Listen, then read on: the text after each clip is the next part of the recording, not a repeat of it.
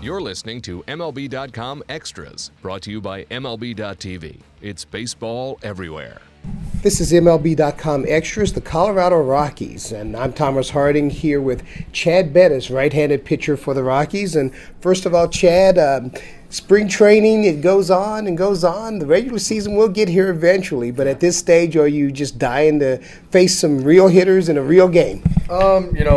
There's still some things that I would like to work on a little bit before we get there, but yeah, definitely excited for what's to come and the outlook for the season.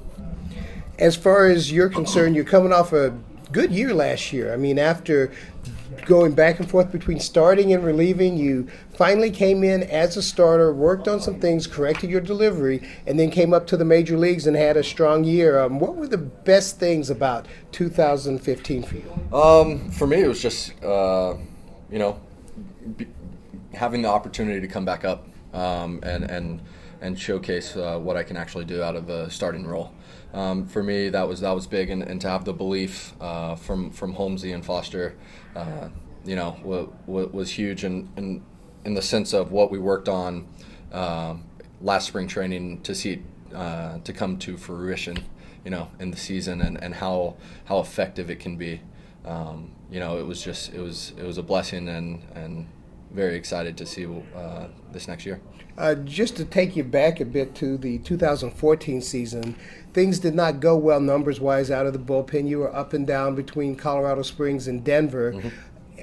The last time they sent you down, though, that seemed to be the time that you were able to express, and they wanted to hear exactly who you were as a pitcher. Can you talk about that time, the discussion with Walt Weiss when you went down, the decision to make you a starter full-time?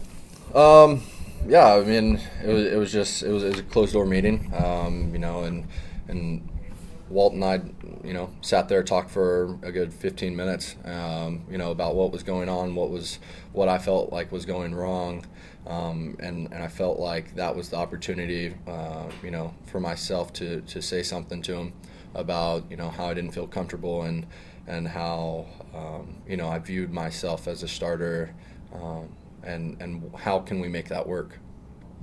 I think at that point in your career, though, maybe you were a victim of doing too many things well coming up. You look back at your career at Texas Tech. You were able to be a starter and also closer when you weren't starting. So you came in with a whole lot of different talents there. Would you go back to your college career, maybe change that, or do you feel that because you started and relieved, it gave you more possibilities coming into pro ball? I felt like it gave me a little bit of more possibilities, honestly. If I could have changed anything, it would have just been starter completely. But that being said, I learned a lot, about what it takes to be a reliever at the college level. It's a completely different animal up here, and so, But that being said, there were possibilities that I had, like you said, whether I could start or relieve or close and all that stuff. So it was a big learning experience for me, and in 2014. There were things that I felt like if I would have been developed as a reliever, then I think I could have possibly have had some success in 2014. Whereas, coming up through the whole minor league system and starting the whole time, it was completely different to me. But looking back on it, honestly, in 2014, there were things that and lessons that I learned. In baseball and in life that it's going to carry with me throughout my life. I look back at last season, and it seemed like there were a number of games where it's like Chad Bettis has arrived. I mean, these big games where you're pitching deep into games. There was one at home against the Giants, then the next one on the road against the Phillies. When was it that you felt like the light kind of came on for you?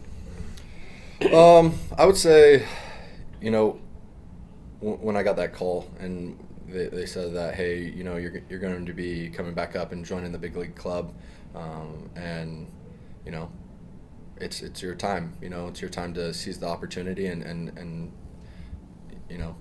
to showcase what you can do. And so, for me, I think that just to have that one opportunity again, to show what I can do before, who knows what happens, And so I really just took it upon myself and I had a lot of support with my friends and family and the coaching staff here. about just going out there and enjoying it and having a good time. And as the year went, it seemed that you grew as a pitcher. What were some of the things you incorporated into your pitching style, the types of pitches that maybe you developed more confidence in? I think that it all backtracks to what we worked on, which was being able to go down and away to a right-handed hitter whenever I possibly could, whenever I needed to, and that confidence that was instilled in me, was big, because everything from that point on played off of that pitch. So, I can't really say that this pitch developed more, I used this one pitch more, or whatever, but I would say, if anything, everything played off of that down and away for me. That's excellent. Now, going into 2016, you come in as a trusted pitcher here after the year that you had last year. How does that feel for you? I mean, a lot of guys, when they're on their way up here, they've been number one pitchers in high school and college, or front of the rotation guys, I should say. For you to be considered at the front of that rotation along with Jorge De La Rosa, what does that mean to you? It's big. It's our expectations are high. I have expectations set in place that I would like to accomplish this year. If they get met, great. If not, I just want to make sure that my teammates understand that I go out there every day and lay it on the line for them. And how tired is the Colorado Rockies starting pitching staff of hearing, the pitching staff is the weakness. The starting rotation doesn't match up to the rest of the National League West. I mean, you guys come in here with some confidence that even if your resumes aren't as good as the others, you can still do the thing in 2015. I think that's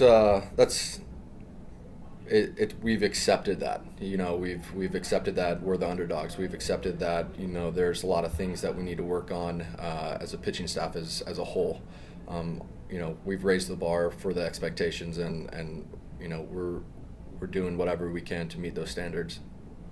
Hey, Chad Bettis, thank you very much, and good luck in 2016. Thank you. MLB.tv Premium, the #1 live streaming sports service, is celebrating 13 years. Watch every out-of-market regular season game live or on demand in true HD. Real-time highlights, live look-ins, pitch tracking widget, and more. MLB.tv Premium includes a free At-Bat 15 subscription. Watch live baseball on over 400 mobile and connected devices. Watch at home, in the office, or on the go, every night, on every device.